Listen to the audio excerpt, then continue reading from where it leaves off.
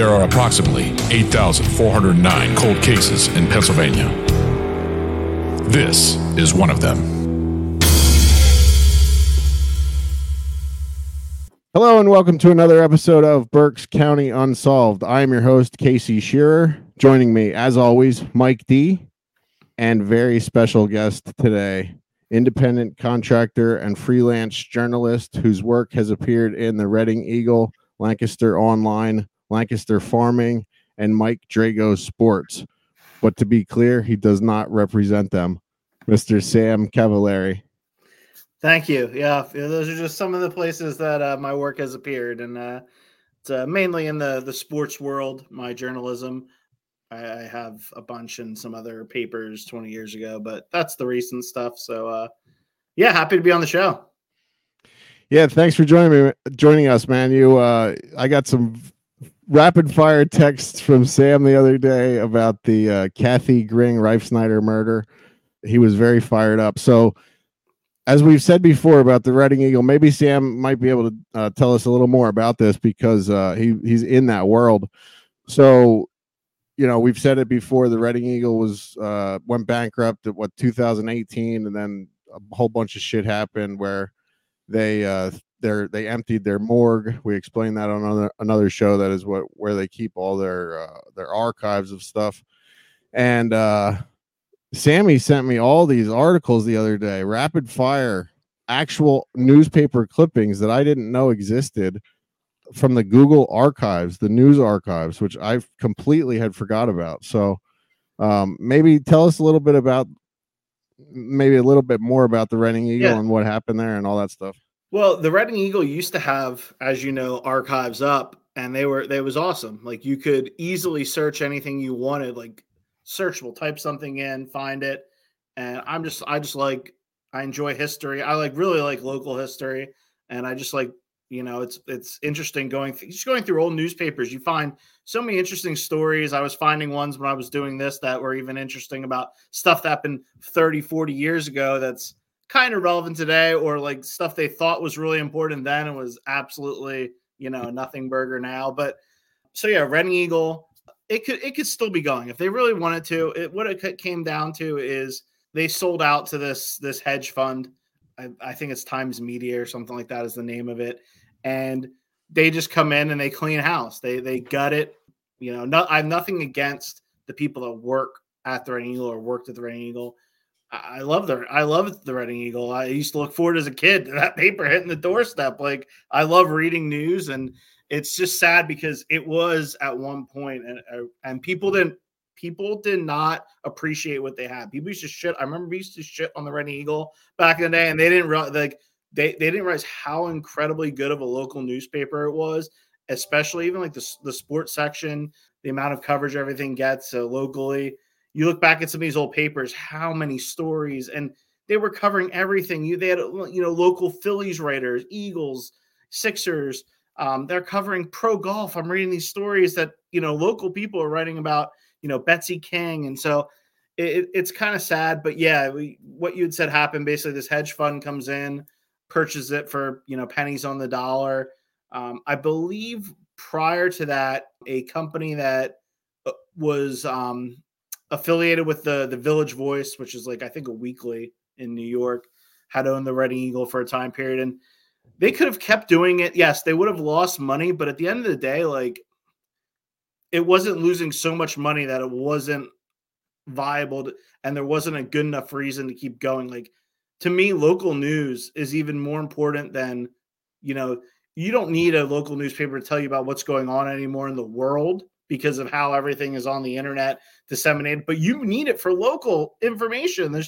Without that, like, if the murder like this happened today in Reading, the coverage, you might get like a couple inches of a story, like, yeah, murder here. They don't know what happened in the end. And the follow-up, I wouldn't, so when I listened to your guys' podcast and when I listened to the show, and it piqued my interest, I really don't remember this happening as a kid. I think it was 91, so I was 8 or 9, and I'm from Muhlenberg, but I don't remember it happening. I'm like, you know what? I was like, let me see what I can dig up. I went to the Google archives, like you'd said. The thing about the Google archives is they don't have like every issue in there. It's hit and miss. Like some years you go, there's 0. Some years you go in there, there's 300, of the daily individual papers in there. Sometimes they have, remember back in the day, there was a morning and an evening paper. Yeah. That's crazy. And they actually have some of those both uploaded. It's tough because, like I said, the Reading Eagle archives that they had online on their own website. I would have paid whatever that, if they wanted $50 a year, I would have given them $50 a year, whatever, for that, just to be able to look through it. Because Reading Eagle archives are not on newspaper.com, which is like a huge aggregator of archives, but they are on this Google archives, but just not every issue.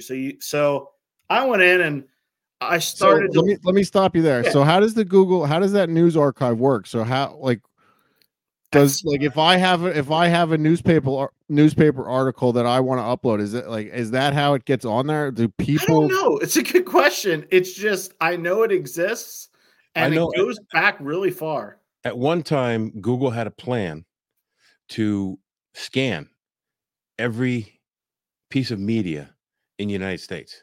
Okay. And I think they started doing it and then they gave up on it because it's just there was so much.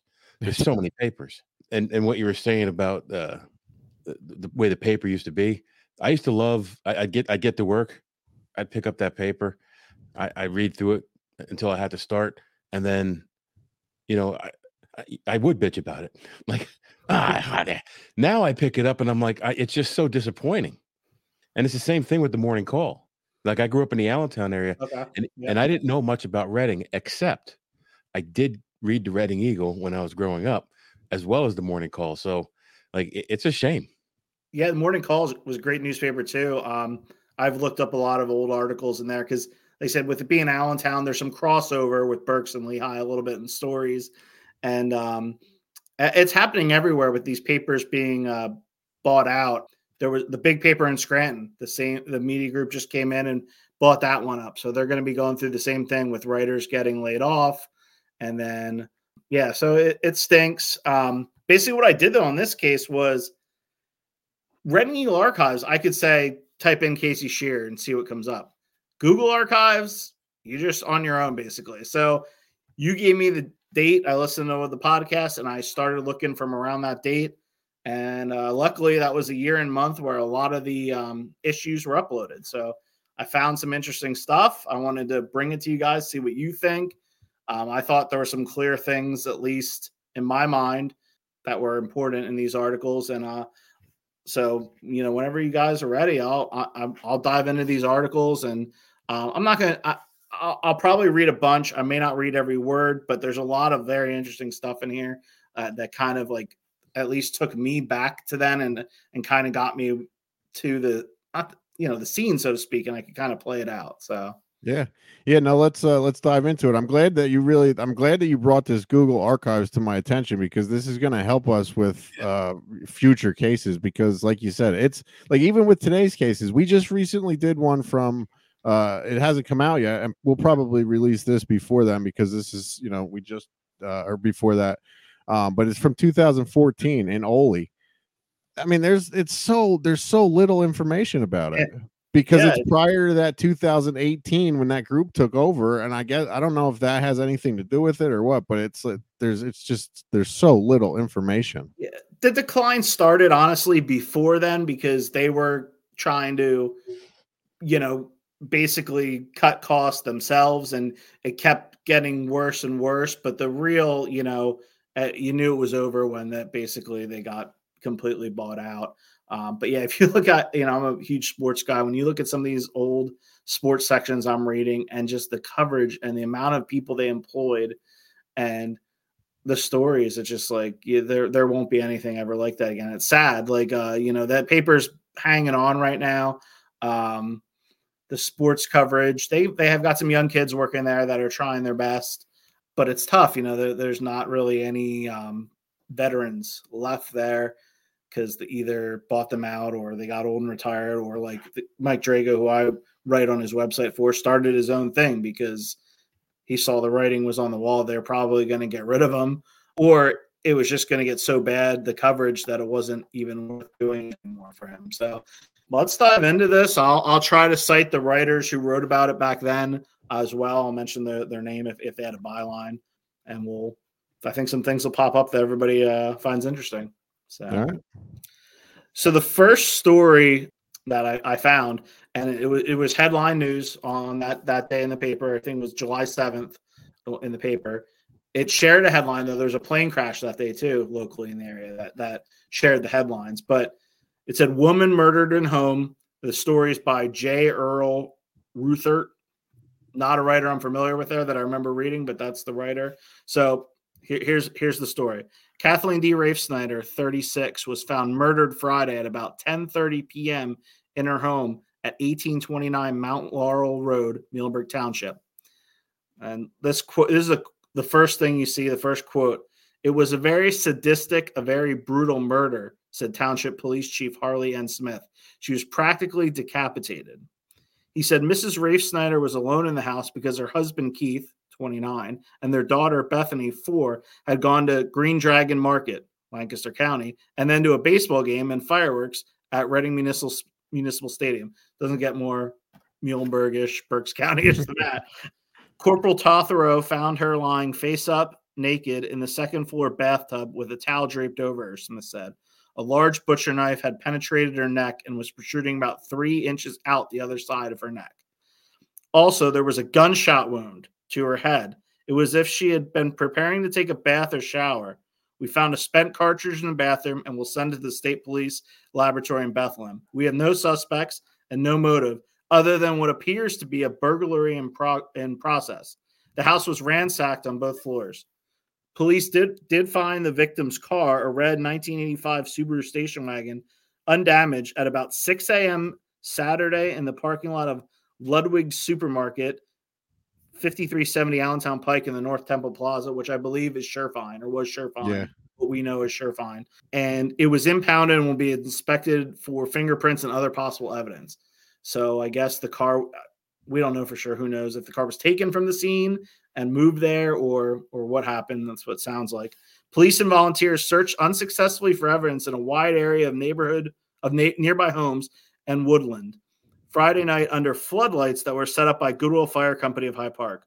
We interviewed everybody living in the area and there were no signs of forcible entry to the home, Smith said. The neighbors said there were no problems between the Raifsniders as far as they knew. On Saturday afternoon, Sergeant Donald Matz of the Criminal Identification Section of the Reading Police Bureau scanned the home with a new laser device that picks up fingerprints on clothing and materials that traditional fingerprint powders cannot detect. Results of the work need further processing. The Bureau recently acquired the equipment, and Smith asked Reading officials to use it in this case. Dr. Neil A. Hoffman, a forensic pathologist, began an autopsy on the victim at Reading Hospital on Saturday afternoon. However, Coroner Chief William Fatura said the procedure was suspended after the bodies of the 2 men that were killed in a South Heidelberg Township plane crash were brought into the morgue to obtain positive identifications. So there's the 2 stories gotten across and over. Preliminary steps of the autopsy revealed she succumbed to a gunshot wound of the head. And then at the very end, it says, Keith and Bethany Raifsnider arrived home from Municipal Stadium, and Keith found the door standing open in the darkened house, Smith said. Keith turned on a light and saw the first floor was ransacked. Fearing an intruder might be in the house, he and Bethany hurried next door to the home of Michael and Linda Ratinsky of 1827 Mount Law Road, and Michael called 911 for the police. All right, so I'll stop there at the first story. A lot of things going on there. That's an amazing amount of information. Yeah, right. So much more than what we had. Yeah, so it's crazy. Yeah, what kind of man comes home, sees his house ransacked, knows that your wife was there, and then runs next door to call 911? That was my first thing when I heard the story. I thought, okay, I try to put myself in this situation. Nobody knows really how you would act, I guess, and I understand you have a little girl, a kid. Tell her to run next door then. Or I can even see taking her over, like, hey, something's happened at a house. I don't know what's going on. I need you to watch my daughter. I'll be back, type of thing. You know, or in the even if you want the police to come, can you call 911, tell them the police come to the house? I'm going. You would think you would go back in there to look and yell, like, Kathleen, are you okay? Like, what's going on? Like, so that was the first thing to me that I thought was just a lot. Sounds like you think the same. Yeah. What do you think, Mike? If it happened just like that, it's a little odd, but sometimes for the sake of space and when you're writing, you leave some details out. It may have been he wasn't sure that the house was safe, took the daughter next door, called the police, and then went back and yelled for her. But if your front door is open and you got a little girl with you, I wouldn't be going in the house. And how old you say the daughter was? 11? 4. 4. Yeah, 4. You're gonna take the daughter over to the neighbors. You're not gonna go in that house.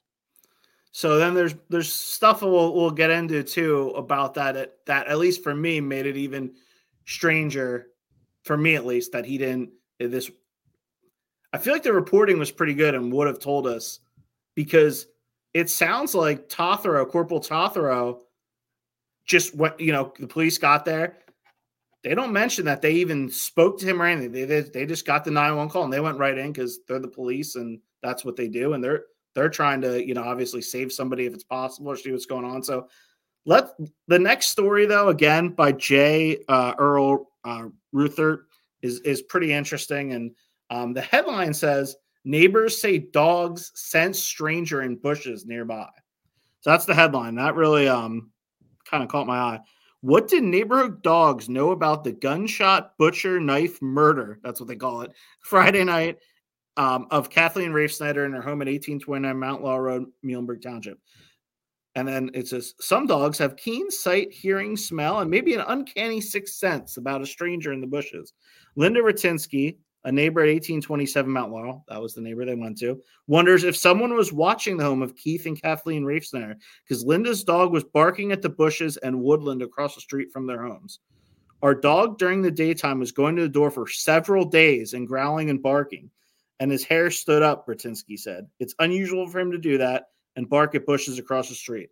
We did look out, and we didn't see anything. Troy Conrad, 23 years old, who lives alone at 1825 Mount Laurel Road, 2 doors away, wonders too. Was someone watching their place, he asked? The dog was barking funny and looking across the street, and we told the police about it. I wonder if Mrs. Raifsnider was set up. Muhlenberg Township Police Chief Harley N. Smith said a 75-year-old woman who lives next door to the Raifsniders at 1831 Mount Laurel Road left her house at 9 p.m. Friday night and stayed with relatives. Why? Because her dog was barking at something she couldn't see, and it upset her, Smith said. Linda Ratinsky said her family got home about 8:30 p.m. from Green Dragon Market, Lancaster County. So Linda Ratinsky was at Green Dragon Market. Keith was going to Green Dragon too, and he said he'd look for us, Linda said. We saw his truck parked there, 5 spaces from us, but we didn't see him. I knew Kathleen, but she wasn't a very outgoing person. She didn't come out of the house that often. She wasn't an outdoors person, but we socialized with her and her husband and went to dances together. Linda heard Keith and his daughter, 4-year-old Bethany, come home in the truck about 10:30 p.m. In a few moments, Keith knocked lightly on Linda's door. Keith said someone broke into his house and it was a mess and he didn't know if someone was still in, Linda said. My husband called 911. Soon the police came over and told Keith a woman was lying in the bathtub. They didn't say she was dead, but I think he sensed it. She quoted Keith as saying, I hope this is a bad dream. I hope I wake up. Linda shook her head, remembering a happier time last week. On Wednesday, the Raifsniders came home from the seashore and they had several hermit crabs for Bethany to take care of and have fun with. They were all so happy. I mean, like you said, there's so much information in these It's crazy. That's crazy. It's a local newspaper, and they're like, I mean, I think they did a heck of a job. They talked to 3 neighbors. Isn't it crazy that 75-year-old lady, she left her house because she just the way the dog was acting, she sensed something was and she was scared. So yeah. And I trust dogs. So yeah. I mean, so there's a couple things to unpack there. So we've all been to the Green Dragon, right? Yeah. Yeah. Like that place on a Friday night is jumping. Like, especially when was this? 94? I guess it was 91. 91. Yeah. Like that place back in the 90s was like a hot spot. So like for her to say that they saw that they parked 5 spaces away from him, like unless they followed him there, I find that a little hard to believe. isn't it crazy? And again, I could be just way off here, but I'm trying to play detective maybe a little too much. And I feel it's very strange that they just coincidentally were both going to the Green Dragon that night, and she saw his car, but she didn't see him. So, and again, very possible that, maybe so many people are there, you don't see him. But then he apparently, based on the entire timeline, leaves Green Dragon, goes to the Reading Phillies. So they got home at 8:30 from Green Dragon. Very feasible that the Reading Phillies typical start time around 7. He goes to Green Dragon, maybe leaves 6:30 and gets the Phillies game at 7. They leave Green Dragon probably at 8 to get home at 8:30. That's kind of the timeline I'm looking at. But yeah, the one other thing was with the Green Dragon, it was almost like, did you go out of your way to say, hey, I'm going to be at the Green Dragon too? Like, Right. Already setting up some wheels in alibi. motion in my mind. The one other thing was Keith said, I hope this is a bad dream. I hope I wake up. And then that the neighbor sensed that he knew she was dead. Yeah. But when he went over to the house from the article, he said that someone broke in the house. The house is a mess, which means he had to have stepped inside. So I guess they went in, the door was open. He went in, apparently saw everything was ransacked on the first floor and got out. Sam, can I say what you text me? Yeah. Yeah. So Sam, I think one of the first texts you sent was Keith did it. So, but like now here, like you would think that with all those dogs sensing that it was a stranger, like Keith had to have been familiar with those dogs, right? Right. So that you pointing that out, I think you're spot on. That I almost think that I think it almost completely eliminates that Keith was the actual person that could have done anything, because I think dogs are smart as hell, and the smell, everything. So that to me was key. But his reaction to me, and again, we all react to things differently. But if I came home and the words that the police officer used were, they told Keith, because again, they don't know what's going on. Hey, we found a woman in the bathtub, and he said, I hope this is a bad dream. I hope I wake up. The way this has been very specific, I don't know. I feel like I would be a little bit more upset, and I feel like that Linda, because she's given all this information to the newspaper writer, would have probably told him that, like, oh my God, when Keith found out, like, he put his head in his hands, or he dropped his knees, or he was in a state of shock. Like, I don't know. It's just something to me. Again, these are the first two stories. And when I read these, I sent you this message. I was like, well, I can't believe there is this amount of detail in a local newspaper about a murder that, Have you looked this guy up, the writer? Have you looked him up? Is he still around? No, that's a good idea. I haven't. And again, it's just a writer. I read the Eagle a lot. I don't know how old this person was at the time, or if they're still around. They'd have to be, though. Odds are at let's say this person was 25 when they wrote it, which would be young, 1991, 9. I guess theoretically they could be, in their 60s. My guess, though, this is probably a veteran reporter got this one. Probably was already older, so they could be gone. Who knows? But yeah, it's just it's crazy. So those were just some of my initial thoughts in reading those stories, and that's what do you think about those, Mike? About that second article there? I just think it's amazing that there's that much information, and I wasn't able to find it. I am like I deep dive stuff. I'm a research, like I love researching. Yeah, and the fact that I couldn't find anything, and you pop in, you're just me. You're the subject matter expert, so. I think some of the stuff can be explained in the moment, saying, oh, I hope it's a dream. I hope it's a dream. But that could have been shock. I've seen a lot of stuff because of my profession and the way I was when I was young, because I put myself in situations where I saw a lot of bad stuff. And the one thing is, nobody ever reacts the same as you would think they would. Like, rarely do you see someone like find out that a loved one's murdered and they just fall to the ground and start wailing. But it does seem a little odd. But like I said, everybody, and you guys said it too, everybody reacts differently. I don't know.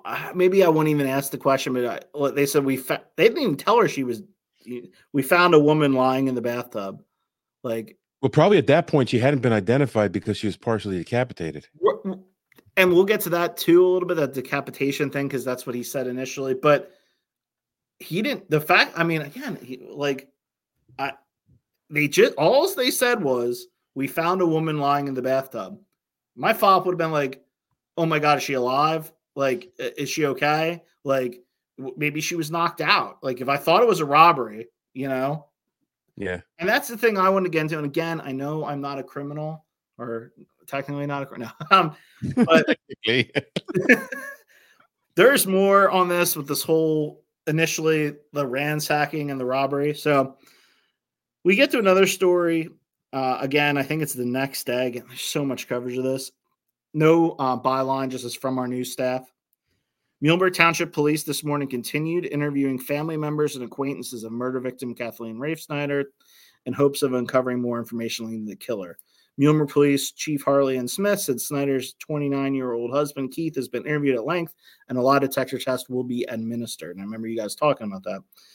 Police have also talked to the couple's 4-year-old daughter, Bethany. I don't know what you really can get there. A 4-year-old, like, you're just...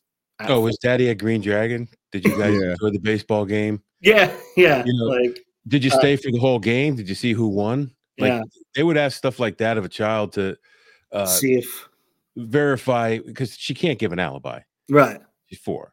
Yeah. But she can lead them in the direction like, okay, no, we left right after I had a hot dog. Well, right. do you know what inning that was? Like, you're not gonna get too much from a child that age, but you can get some usable information. So again, they go, Raifsnider's naked body was found Friday night in a dry bathtub. It's the first time that they put that in there. On the second floor of her home, her body was partially covered by a towel. So then lets you know pretty much that partially covered.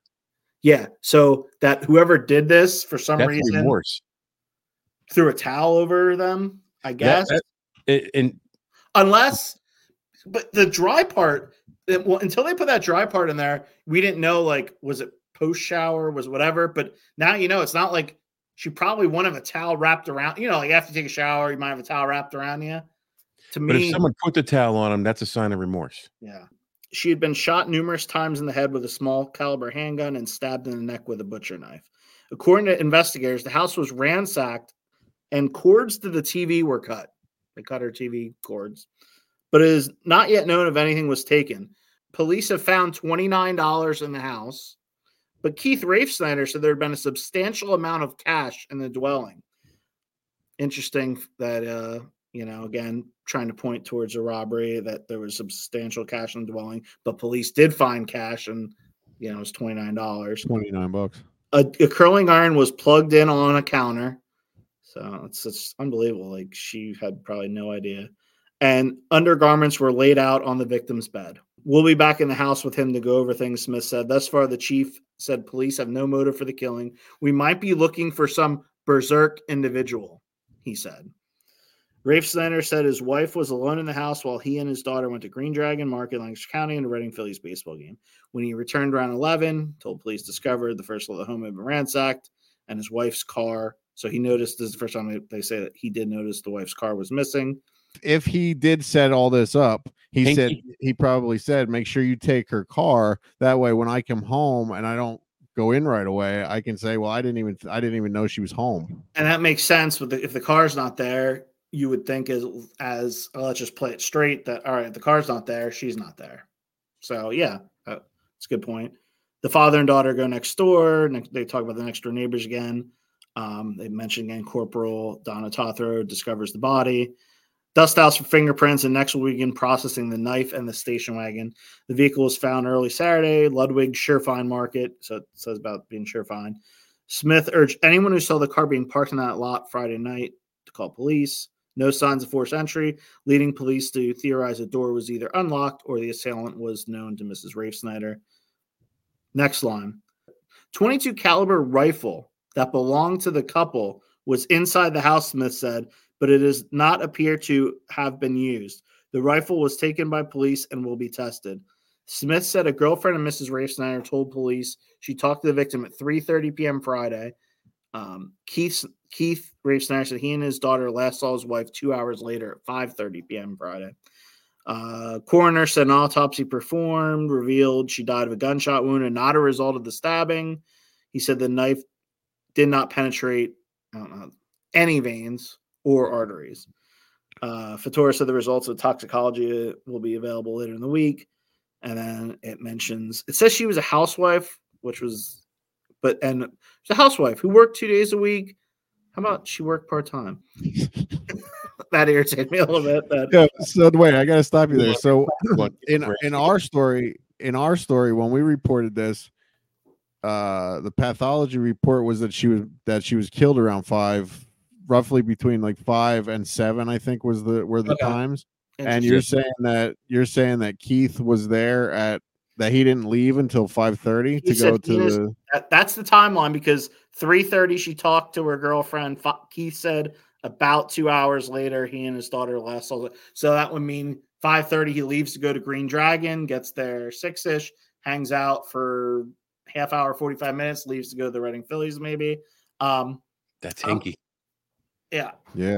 Because it takes a while to get to the Green Dragon from there. I'm looking back at my notes and how long does it take to get to Green Dragon? You guys would know, like at least 45 minutes. So 45. Okay. He was seen at the house at 5:50 or 4:50. Okay. And then the initial pathology time of death was 5 o'clock plus or minus an hour, and then they had changed it to 6 o'clock plus or minus 2 hours, so it could be between 4 and 8. 4 and 8. So we were somewhere between 4 and 8. Now, again, I don't know. I've never shot a gun. I don't own guns. Don't have guns. So there was a rifle though in the house, and I know that's. I mean, he maybe he used it for hunting or whatever. But like, I don't know. I see my house is ransacked, and I own a gun.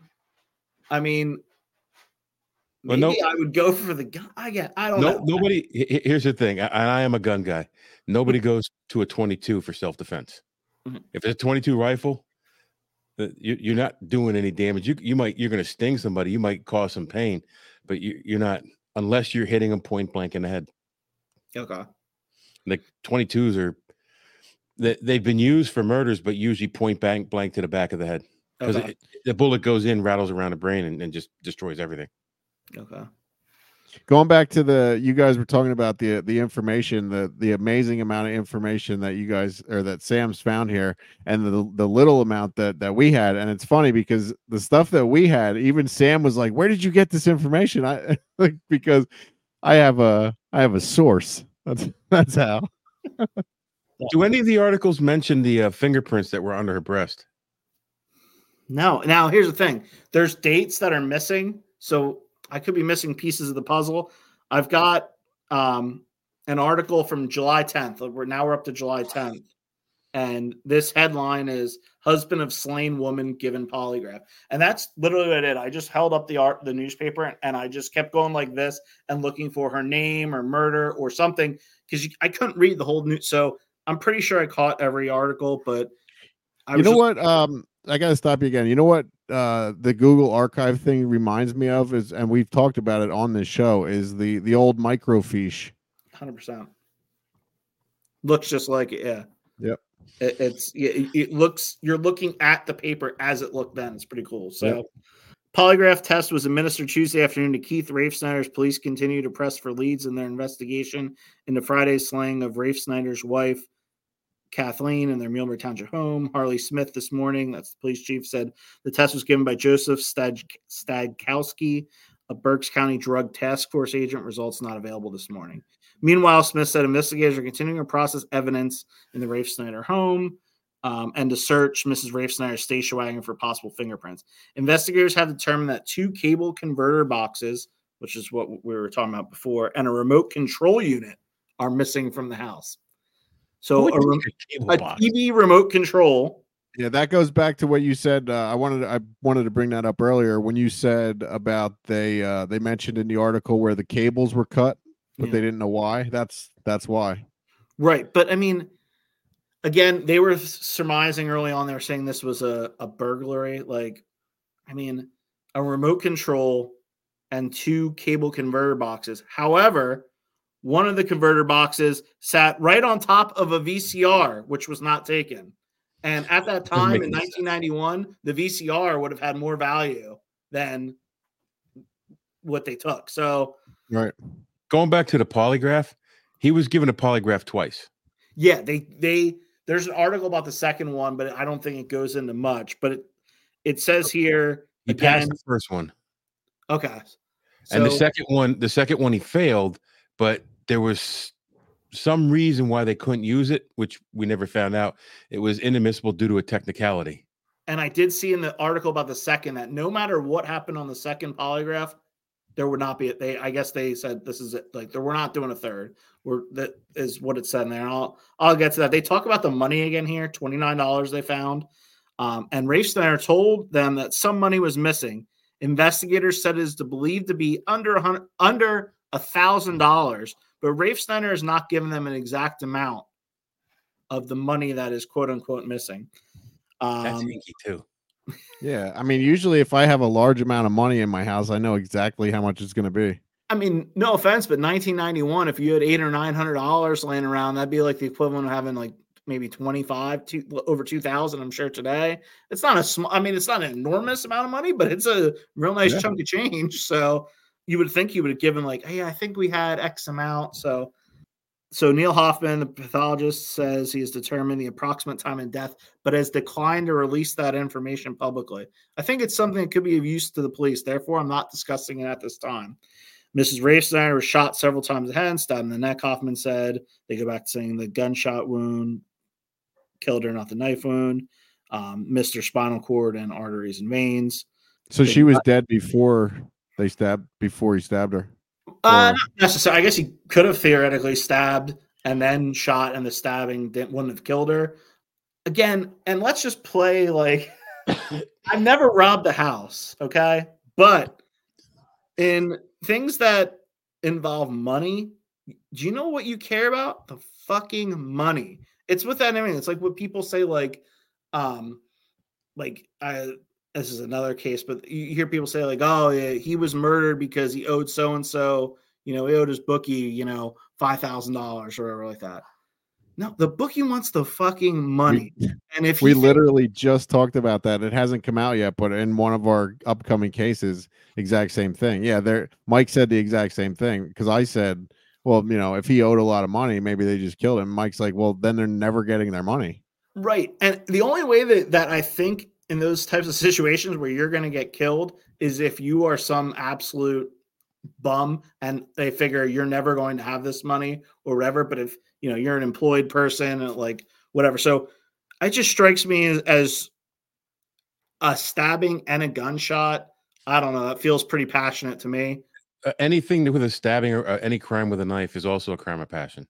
So you have the remorse of the covering and you have the stabbing, which is a crime of passion. Yeah.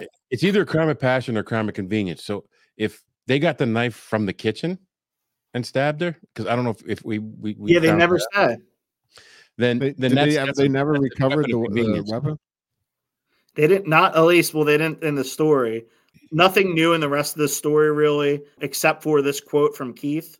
They rehashed the whole Green Dragon, Reading Phillies, ransack neighbor's house, and then no signs of forced entry. Killer entered through an open door, most likely. The husband told us they often told her about leaving the door unlocked when she was upstairs, the chief said.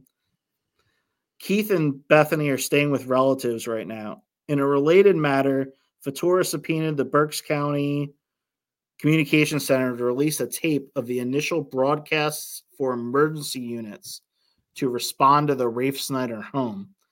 Fatura said the subpoena is normal procedure for office and has been done during our investigations into many homicides and suicides in the past. Craig Breineiser, Communications Center Director, said he handed over a reel of all radio and telephone communications between 2 a.m. Friday, 2 a.m. Saturday, but Fatura said he returned to the reel to the Communications Center and asked if they could only copy the first response calls on a cassette tape. Officials do not know when this will be ready. So that kind of takes us into and I'm not sure if I have all those articles, but this became a big thing between the coroner and Harley Smith, who was the police chief, and I believe it's Yatrone, and they get into it. It's apparently the police did not call the coroner for over 2 hours after finding her dead. What? And he was not happy. So that was another thing that this case had involved. Mike, what's the you know what's the protocol? The coroner has to pronounce. They have to pronounce her dead. Yeah. It's either at the hospital or the coroner. So if they didn't move the body to the hospital, the coroner would be the one to pronounce her dead. Yeah, they it was very interesting that there was that time lapse. So here's the article about the time of death. The headline says experts set time of death before dark. This is what the headline says. Also, and then it says forensic experts believe Raifsnider was slain in her Mount Laurel home before dark Friday night. So we're in July. Was it July? Yeah, we're in July before dark. So that means that could be anywhere before 8 o'clock, 9 o'clock. Which is similar to what you're due to the condition of the body. The forensic people have narrowed the time of death within a couple hours, Smith said. The chief said she was probably killed before, and the copy kind of like it's on the edge of the paper. So I can't tell if it says 8 or 9, but either says 8. I think it says before 9 p.m., but he did not elaborate. Dr. Neil Hoffman, forensic pathologist, has declined to release the approximate time of death. Information is important to the police. Continuing to interview family members, neighbors, talking to anyone that might have seen anything. Still awaiting results on a routine polygraph test administered Tuesday to Raifsnider's husband. Results on laser fingerprints taken by city police after the slaying are awaited as well. They shot several times. They talk about her family, her mother and father. Talk about where she worked. She was a shoemaker. She worked at shoemakers, sheet metal worker, contractor school, and she was a member of the Cavalieri Lutheran Church in Laureldale. And they talk about her surviving brothers and sister and where her funeral arrangement is at Christ. So then the next thing they have in this story, and this is a byline. If I didn't give a byline before, it was from our news staff. This is a byline by Dawn Drago. I'm pretty sure this was Mike Drago's wife. I believe Dawn passed away rather young, but she wrote this story. Feeney request probe of Muhlenberg's Smith. Berks County Commissioner Michael Feeney called Friday for a state probe of Police Chief Harley N. Smith, in part because of Smith's handling of a current murder investigation. In a letter to State Attorney General Ernie Preet Jr., Feeney said Smith's delay in calling coroner William R. Fator to the scene of Kathleen D. Raifsnider's murder last week was a deliberate attempt to keep the coroner out of the investigation. The actions of Chief Smith intentionally delaying the arrival of the coroner and forensic pathologist unquestionably obstructed and perverted the administration of the lawfully assigned duties of the coroner and circumvented the public interest, Feeney wrote. The flap arose after police discovered 35-year-old Raifsnider murdered in the bathtub of her home at 1829 Mount Laurel Road last Friday night. A Muhlenberg policeman, we know that's Corporal Tothero, found the woman around 11 p.m. after her husband called authorities when he returned home and found their house ransacked. Police did not call the coroner's office until 2 hours later after they had videotaped the scene and mounted a search in a nearby wooded area. Feeney claims physical evidence at the scene was also disturbed by police before the coroner arrived. Fator later said the delay had made any investigation of the murder by his office impossible. Feeney, who is a former Berks coroner, also alleges that Smith instructed county radio dispatchers not to call the coroner, even though state law states the coroner is the official in charge of murder scenes and that such scenes shall be left untouched until the coroner arrives. Feeney wrote that the delay deprived Fator's staff of a chance to examine Raifsnider's body for physical changes that could have helped determine an exact time of death. Contacted Friday, Smith denied Feeney's allegations and said he welcomes any investigation of his department. If Michael Feeney has all that information, fine, Smith said. I hope he knows what he's talking about. Maybe Michael Feeney should stick to running the county.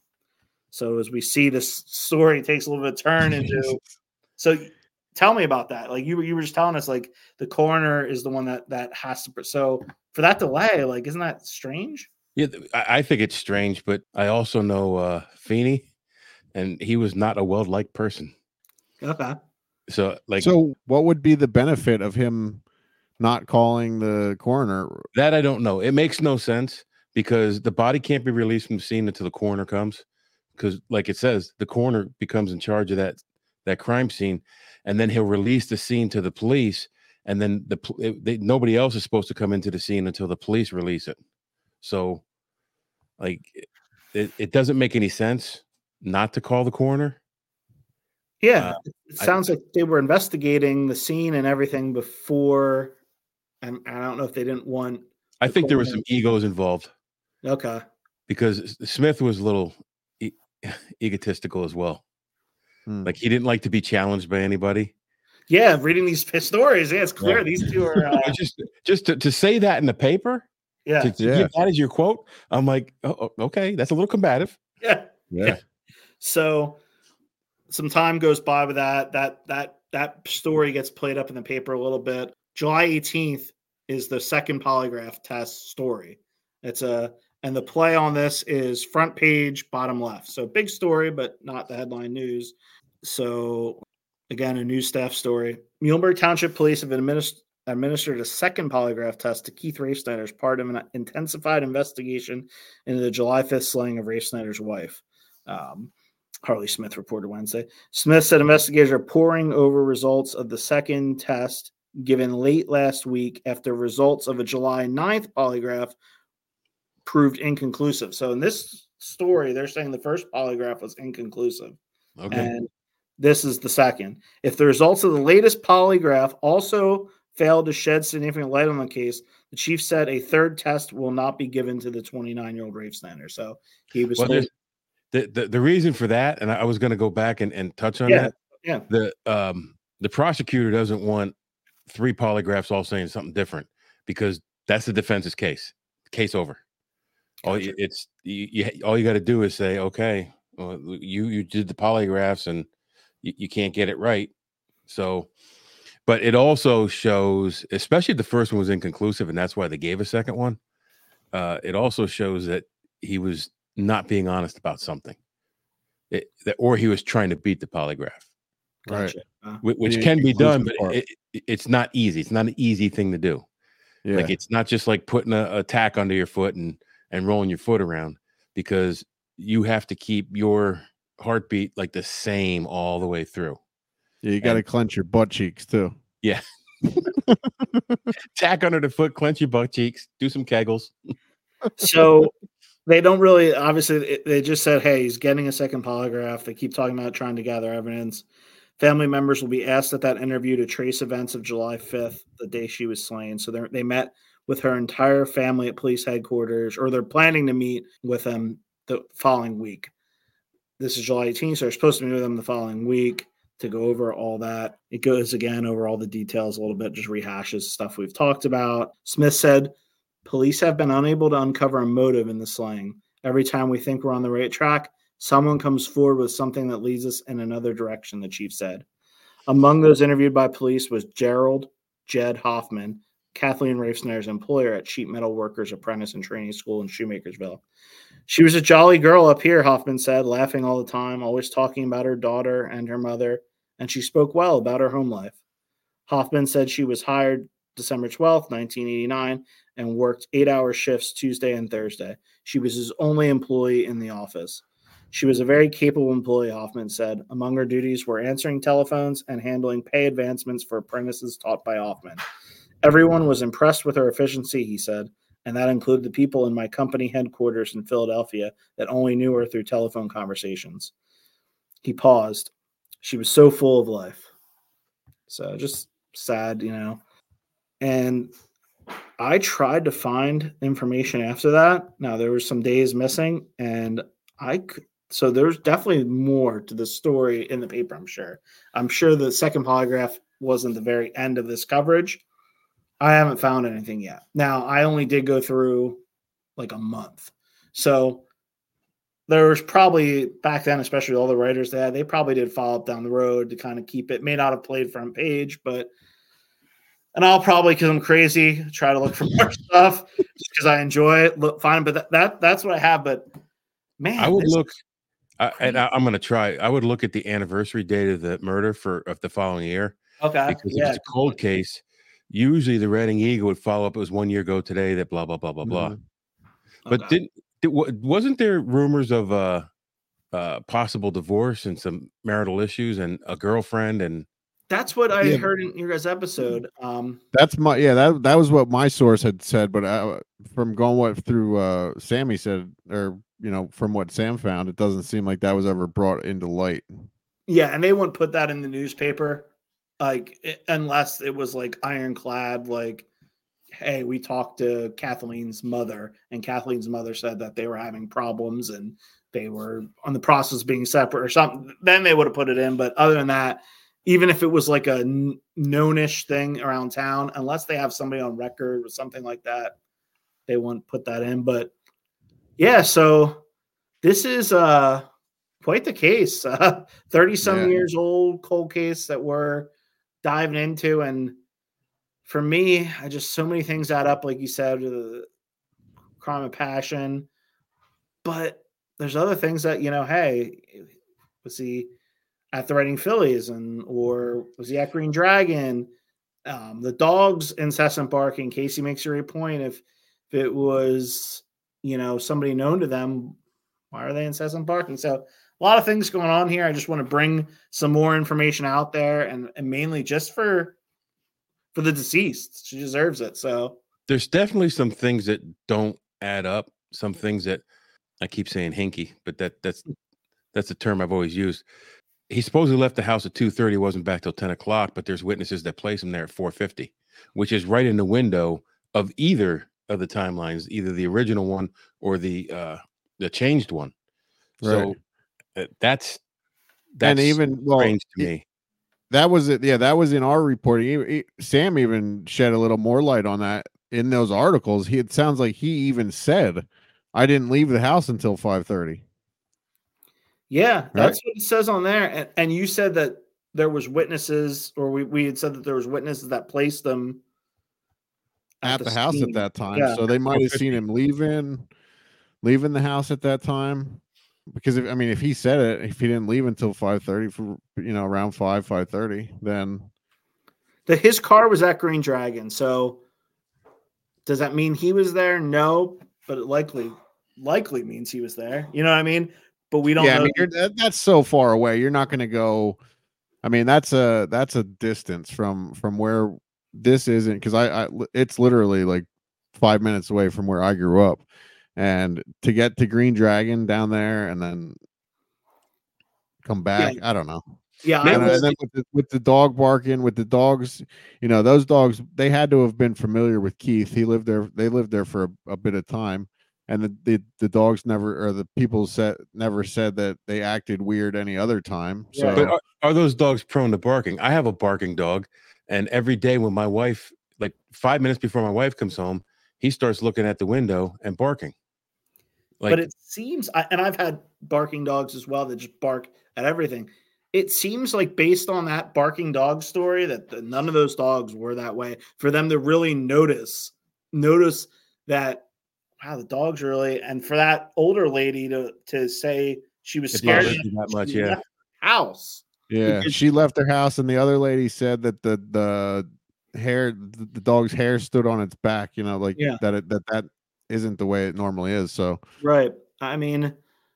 Again, we don't, obviously none of us really know what actually happened here, but it's very interesting. I'm sure that they're in the actual file. There's a lot more information that either I didn't find in the paper that came out later, or just that has never been publicly released. But yeah, it's just one of those things where I can't imagine it's a stabbing, and we didn't know. Again, that was a great point made. Was it a weapon in the house, or was it brought in? But it's like, if you're going in, they won't tell you that, because that could give away. If you have a handgun, though. Yeah, if you're going in with a handgun already. I'm not even bothering with a knife if my only goal is to just kill somebody. Now, again, who knows? Well, here's a theory. This is not based on any evidence. This is straight out my head. So whoever it was, she knew him. Them, not him. Yeah. He came in. Or she. They came in, shot her, and was able to get her in the bathroom because she was comfortable with that person. Shot her, took the knife, and then came up with the theory of, I'm going to make it look like a robbery. Stabs her a couple times. Goes down, cuts the cable, like like who cares about a cable box? But cuts the cable to the cable boxes, grabs them, and then goes to the wherever. Okay, I don't want to accuse anybody. They would know, and again, it wasn't the story, so I don't know what type if it was like I guess a gunshot that instantly killed her, or I don't know, because you said it was multiple gunshots. Yeah, it said multiple gunshots, because they would know, and again, they won't tell us probably, but they would know if the stabbings were after her heart stopped beating.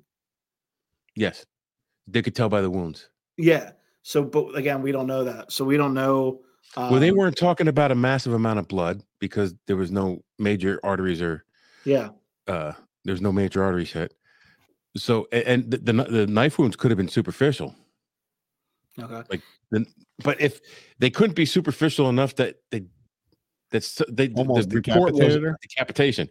Now, I'm glad you brought that up, because I'm trying to find it. They walked that back. They did walk that back. I can't find it must be the one article I didn't screenshot to read, because maybe I thought I'm reading 18 million things and people are going to be like, this is stupid. But they walked it back saying that Harley Smith, whoever said that, should not have said that, and that it was not true. Or something along those lines, that it wasn't true, that she was like, because when you get nearly decapitated, you would, in my head, you're like, you have to cut an artery.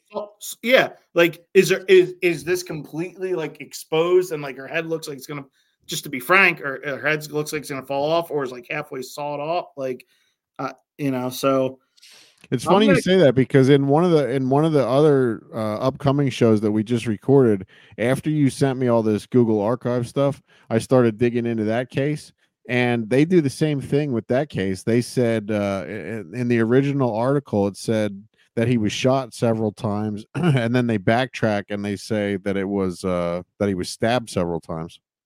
Oh, you know what? Here's the article. I think I actually do have it. It was just on the same page as another one. It's by Kevin Cramsey of the Eagle, and it's the Burke's Corner urges cooperation. This is just a few days. It's July 9th, so it's kind of early on. Fatora this morning urged cooperation rather than combat among agencies investigating Friday night's murder of Kathleen Raifsnider. This is a heck of a time for two departments that should be working together to be in conflict, Fatora said. I will defer all further comment on this issue until the homicide is solved. On Monday, however, the coroner had lashed out at Muhlenberg Police Chief Harley Ann Smith and District Attorney George C. Yatron for their opinions about whether the coroner's office should be immediately notified about a murder. Fatura has accused Smith of violating the law by waiting almost 2 hours to contact his office after Raifsnider's naked body was found in a second-floor bathtub of her Mount Laurel Road home. Later, Yatron agreed with a statement made by Smith that he was not aware of any law that requires police to contact the coroner's office immediately upon discovery of a homicide victim. To make this an issue, nitpicking is nitpicking, Yatron had said, and I don't believe that the delay would impair the investigation anyway. Echoing Fatura's sentiments on the issue, Chief Deputy Coroner John Lampros this morning quoted Section 1240 under statutes of Pennsylvania relating to the office of the coroner. In all cases where the coroner's jurisdiction to investigate facts and circumstances of death, the body and its surroundings shall be left untouched until the coroner has a view thereof and/or until he shall otherwise direct or authorize. So that sounds pretty clear to me. Yeah. Lampros also issued a prepared statement in which he questioned what police and other officials were doing at the scene before coroner's officials arrived. Questions that should be asked are, how many police officers were at the residence in that 2-hour period? Where did they place their photography equipment? Were they able to walk on air? Why was the Goodwill Fire Company of High Park searching for weapons? Jesus Christ. Smith said he wanted his officers to videotape and photograph the crime scene as soon as possible and with few interruptions. Police were aware they had a homicide around 11 p.m., but they did not instruct county dispatchers to contact Fatora until 1 a.m. Saturday. So they were, as soon as they got there, we have a murder, we have a homicide, and for 2 hours they do their own thing before allowing county dispatchers to contact Fatora. In a prepared statement Monday, Fatora called Smith's actions irresponsible and unprofessional. The statement made by the chief speaks for itself, Fatora said of Smith's comments that he did not feel there was an urgency for the coroner's office to get to the scene. A police chief who does not know the law is like a conductor who does not know music. George Yatron may back up Harley Smith all he wants, but I don't work for George Yatron, the coroner said. He doesn't know the law either. I don't answer to George. My duty is to investigate death, and if I step on some toes, so be it. Fatora continues that the delay in contacting his office has made it more difficult for medical investigators to determine when Raifsnider was murdered and has compromised the entire coroner's investigation. The more they delay, the harder it is to nail down a specific time of death, Fatora said. Coroner's officials said an earlier report, I knew I read this. Coroner's officials say that an earlier report by police that Raifsnider was nearly decapitated was erroneous. Smith reacted with disgust when told of Fatora's statement criticizing him. He's been critical of Qumru Township Police. He's been critical of us, the state police, and city police, Smith said.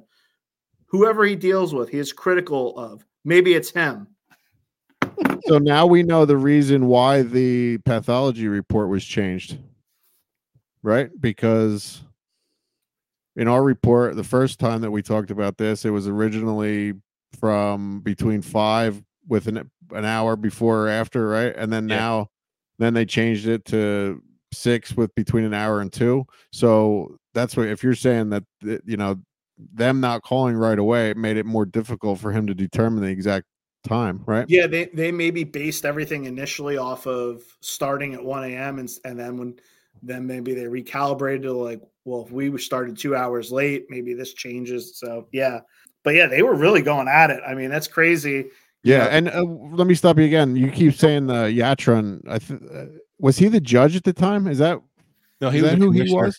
George Yatron was the commissioner. Yeah. Yeah. There's a bunch of that last name. I think that was involved with a lot of things, like maybe even postal service stuff. Well, that's because the one post office is. There was a senator from Pennsylvania in the Pennsylvania Senate that was Yatron as well. Yeah, I don't know if it was George or no. It was they're Gus. probably all related.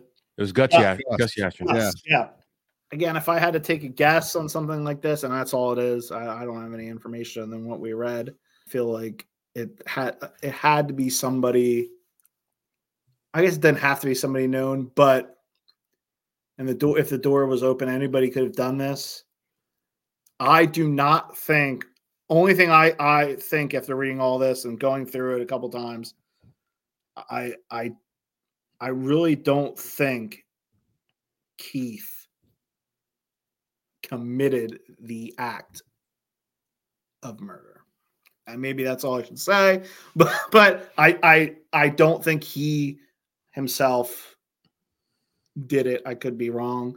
But I think there's a lot of hinky things going on here. Yeah. I like that. That.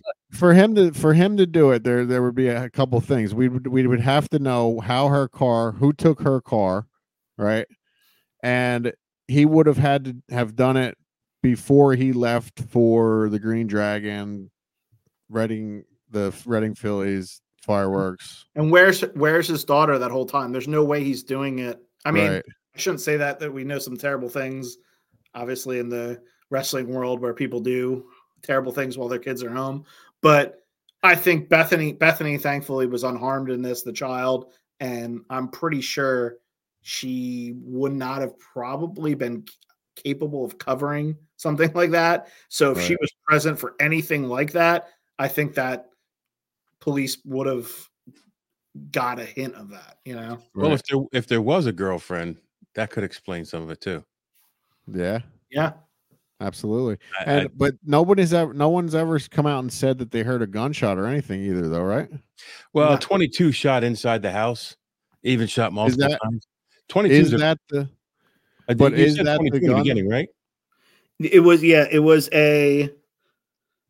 know it was a handgun. Hold on. I know. I thought they had just found the cartridge and they were going to take it for testing, but I don't know if it had ever come back. More, but they said, small caliber handgun. That's what I said. Small caliber. That could be 9mm. Yeah. Yeah. Shot numerous times in the head, like you had said. Yep. And that's why I was thinking 22, because even if you shoot someone in the head with a 9mm, it's going to leave a big mark. But if you shoot someone in the head with a 22, it could bounce off 3 times before it actually penetrates the skull. Like 22s you would need to shoot him a couple times, right? Unless you were right up on top of him. I mean, not saying it couldn't go in, it absolutely could, but a 22 caliber is just it's so tiny. That's why they let the Boy Scouts, when they're 10 years old, well, they used to let the Boy Scouts shoot 22 rifles at the range, because it's so small of a caliber. It's not going far. I mean, I'm with Sammy on this. I had originally thought that, Keith might have been the one to do it, but there's just so many factors that play in there. Like, where if he did do it, he would have had to do it right before he walked out the door. And where was Bethany at that time, if that's the case? So that is so odd, Casey, because when we first did it, I didn't think it was Keith.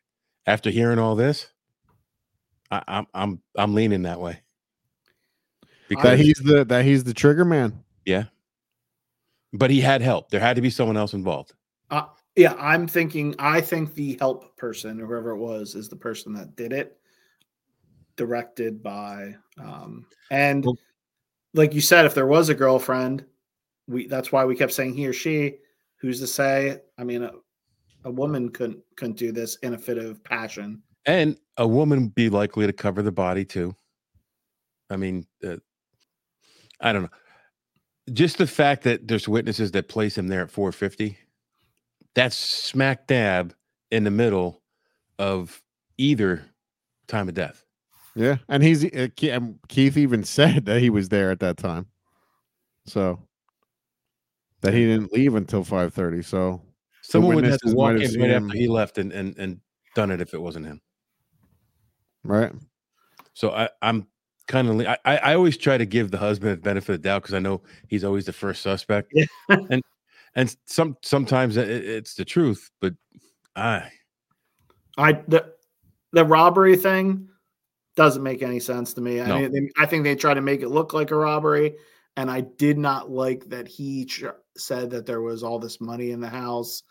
Yeah, and he probably said, "Grab the VCR." Like if Keith was behind this and he was like, make it look like a robbery, grab the VCR, grab this, grab that, and then they grab the fucking cable box, because they're just like in a rush, in a rush, trying to get the fuck out of there. They cut the cords and grab the cable box, and Keith is like, "I told you to grab the fucking VCR."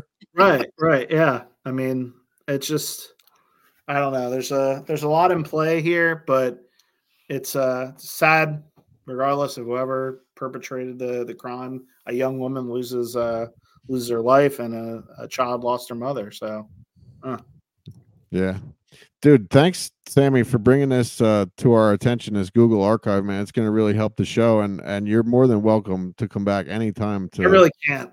I was thinking about this today. I get way too into this. I get way too into so many things. It's a problem. I was texting somebody else because when I was going through these newspapers, I found a bunch of other really cool shit unrelated to this, and I'm sending out snippets of the stuff.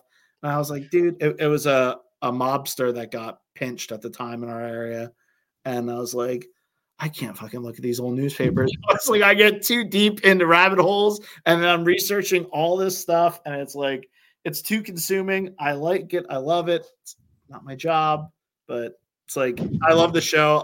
I'll listen to you guys. If something catches my fancy, there's a chance you get a stream of consciousness thoughts thrown at you. But I'll probably follow up on this. That was thank you for pointing out. and I should know too as a journalist. Yeah, the anniversary, easy story to write if there's anything new out there. So I'll probably go through. If I find anything else, just for you guys' own knowledge, I'll send it on over to Casey. But yeah, I've had I guess I shouldn't say fun, but it is fun looking at this old stuff. So I can't tell you how much I appreciate the information you brought, because, you know, when I'm looking at this, and like we've lamented about this several times when recording, that it's so hard to find information on these cases because they're open cases and the police don't want to leave anything out. But man, you were just a wealth of information. Thank you. Yeah, I like researching stuff. I used to I worked for a large bank for numerous years as an underwriter, approving loans and such. And my boss used to say, like, send them to Sam. Like, if we need information on this guy or company or whatever it is, he'll find it on the internet. So they used to send all sorts of stuff. Find out about this company. Find out about this. So it's something I enjoy doing. I really enjoy when you guys said you're making this show, is like adding it to my podcast rotation. So I look forward to episodes. Thank you, man. We appreciate you deep diving this for us. And if anyone would like to help us do research, email us burkesunsolved@gmail.com, because it is hard. It is hard to do, and we want to keep putting out as many shows as we can for everyone. So if ever anyone else would like to jump on the team, please hit us up. We would love to help. So thank you, Sammy. We appreciate it. Anything else to add, Mike? No, I do appreciate everything you brought to us. It's like, it makes me happy that we found more information, because the more information that people hear, the more likely it is that someone will remember something. Yeah. And let's get some justice. Yeah. Yeah, absolutely. All right, guys. Thank you. And we'll see everybody soon. Sign up patreon.com/Berks Unsolved. All the socials, Berks County Unsolved. Come check us out. All right. Later.